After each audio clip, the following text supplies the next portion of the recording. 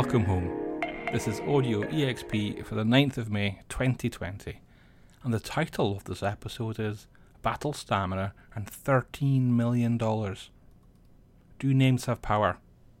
If you're a gamer, then I'm sure you will have encountered a plot where knowing the true name of the demon or fairy causing mischief was the way to wrestle it into submission. Last year, I ran a giveaway competition that put copies of fantasy author Justin Lee Anderson's The Lost War into readers' hands. The book has gone on to win awards, woo audiences, and I love the fact that Geek Native readers know it was based on a fantasy RPG Justin played in. The Lost War is set in a fantasy version of Edinburgh, and the clues are in the names everywhere. So, for the competition, I asked readers, do names have power? But I didn't specify fantasy names. It's useful knowing the name of some troublesome customer service rep that you're trying to deal with. But is it powerful? I'll let you know how people answered at the end of this podcast. Oh yeah, it's going to be one of those episodes. Do you know what is powerful? The unusual combination of kindness and money. That's what Play It Forward is. As mentioned in an earlier episode, Play It Forward is an initiative from One Bookshelf, the owners of the DM's Guild and the Storytellers Vault, to make sure that creators get 100% of the retail value of the RPG accessories and supplements bought from those sites. Wizards of the Coast, Fantasy Grounds and White Wolf agreed to the idea.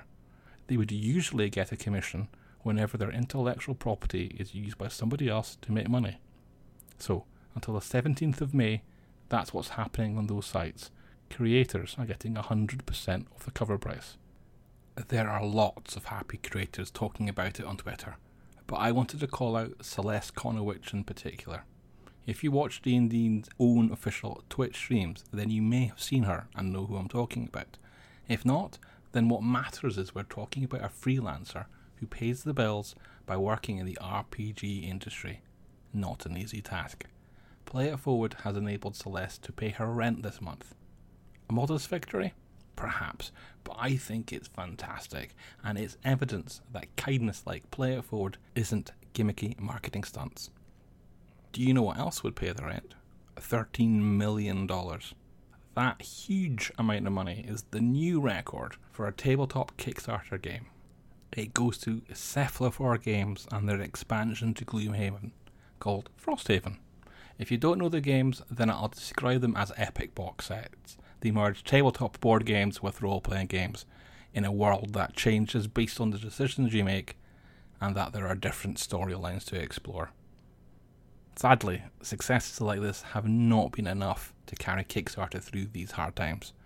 The reports this week are bad, and it looks like up to 45% of staff there will lose their jobs.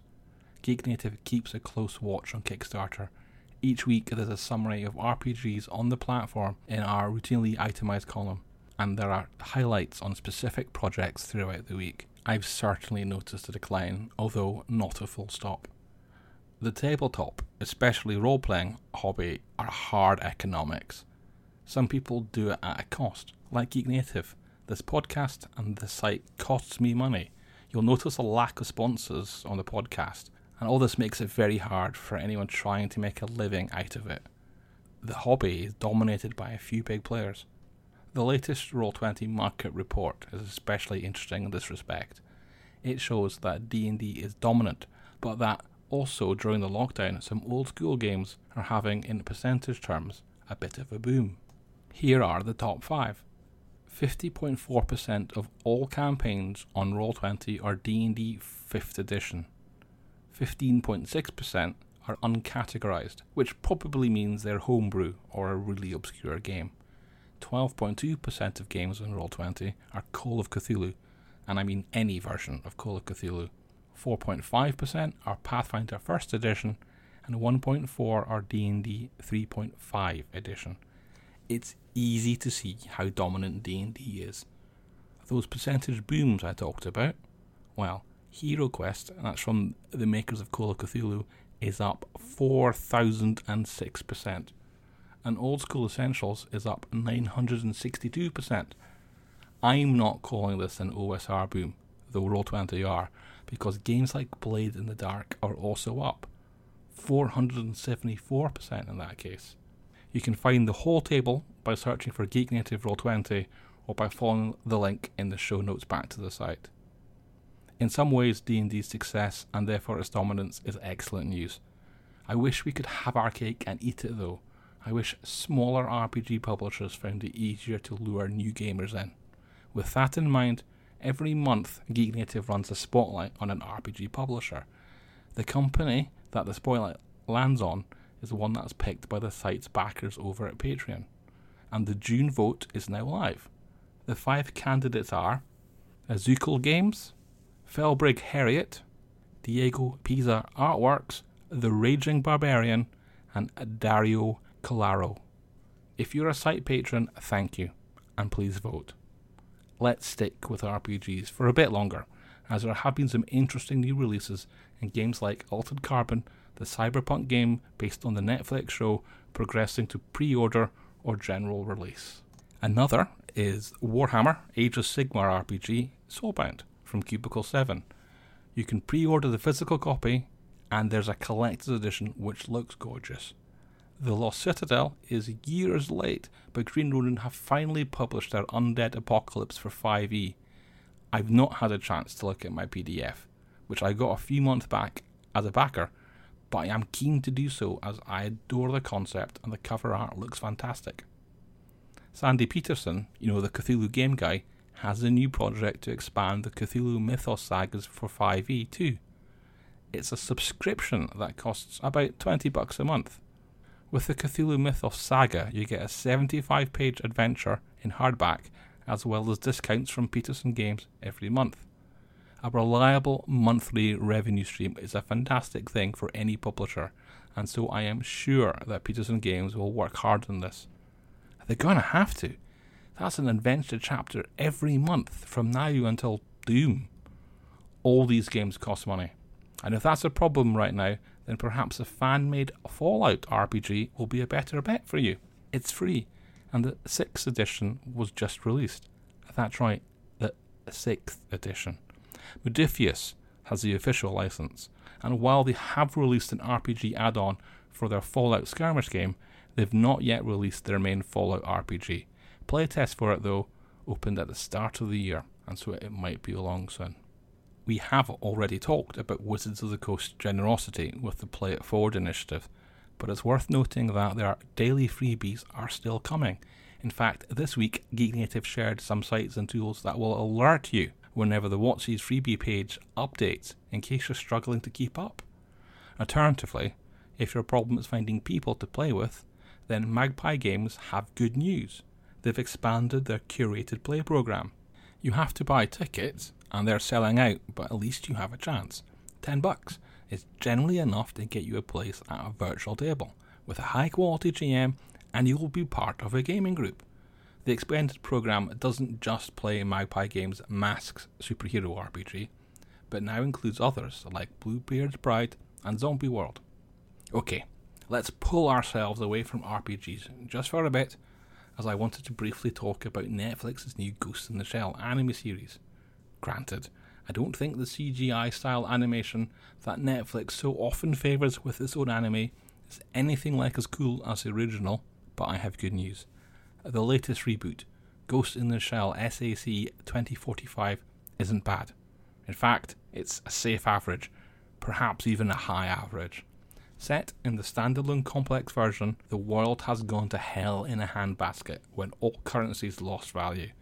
The only thing keeping economies afloat now is what's called sustainable war. That's right, by hiring people for armies, buying weapons and spending that money domestically, countries can keep going. All you need are other countries to fight against. It's the sort of conditions which might trigger the next evolution of humanity. If you're a Ghost in the Shell fan, then I reckon this reboot is worth a look. Another success this week comes from comic book author Cullen Bunn. That's a name I see with more and more regularity. I'm sure movie success is in Cullen's future. In the meantime, though, I wanted to recommend the comic book Rogue Planet, based on the strength of issue 1. It's a cross between the movie Alien and a Lovecraft story. In other sci-fi news, and hard to miss, is the Star Wars one. There will be another Star Wars film. Taika Waititi will direct. Look, I'm going to be optimistic about this. I regret the way Star Wars and Star Trek fandoms have grown toxic elements. Nobody has the right to demand that Star Wars stories are told in precisely the way they want. Not unless they're coughing up the many millions necessary to make the film. We can hope though. And it's okay not to like Star Wars films. And you can like one and not the rest, or like two, or even just like one. It's not a life or death thing. It's a fandom thing. And right now, geek fandom is terrific. It's a time to enjoy, not to be angry. The OP will release the Star Wars Talisman board game. Isn't that great? Oh, I'm sure it will be as random and as meaningless as ever. The luck of a D6 will take your character around the board again and again until random chance makes one character strong enough to step closer towards the middle of the board. Oh, just embrace it and have fun. That's my approach. And I like to think of it as a form of battle stamina. We're sliding back towards games. Okay, that's not a bad thing. It gives me the chance to highlight Ardent Roleplay, an augmented reality app for your Android or iPhone. Do you ever want a horror to leap out from under the table and give your players a scare during a spooky game? That's the sort of thing that Ardent is working on, and they've signed a deal with Call of Cthulhu's Chaosium. Right now, the app can be used to create virtual tabletop scenes, track characters on these landscapes, and their stats. I know Ardent won't be for everyone, but it feels like another new way to get people interested in the tabletop games, and I hope it goes well for them. Things are going well for the D&D movie. It's not cancelled, and it's clearly an important project for Paramount and Entertainment One, the two companies funding the project. This week, they've signed a deal with an ex-Marvel exec, Jeremy Latcham, to come on board as producer. The movie, they say, was made his top priority. Before I share those Do Names Have Power stats with you, I also wanted to highlight that we have another Genre Police article from Ben this week. It's called Serial Killer, and it's part 2 of the look at the risks and roles of continuity in RPGs. And there are merits in worrying less about continuity when it comes to running your games. Right, those power stats. 70.3.6% of people who entered the competition thought names have power. Oh, I think they're probably right. Call someone's name out in the street and you can make them turn around, for example. I can split those stats down between geeks and non-geeks. I guess the non-geeks were entering the competition because they like to win stuff. Geeks were even more confident that names have power. 77% of geeks compared to 65% of non-geeks. There's a new poll on the write-up page, and you can cast your own vote there if you like. And on that note of power, let's call it a day. Speak to you next week, and until then, stay out of melee range.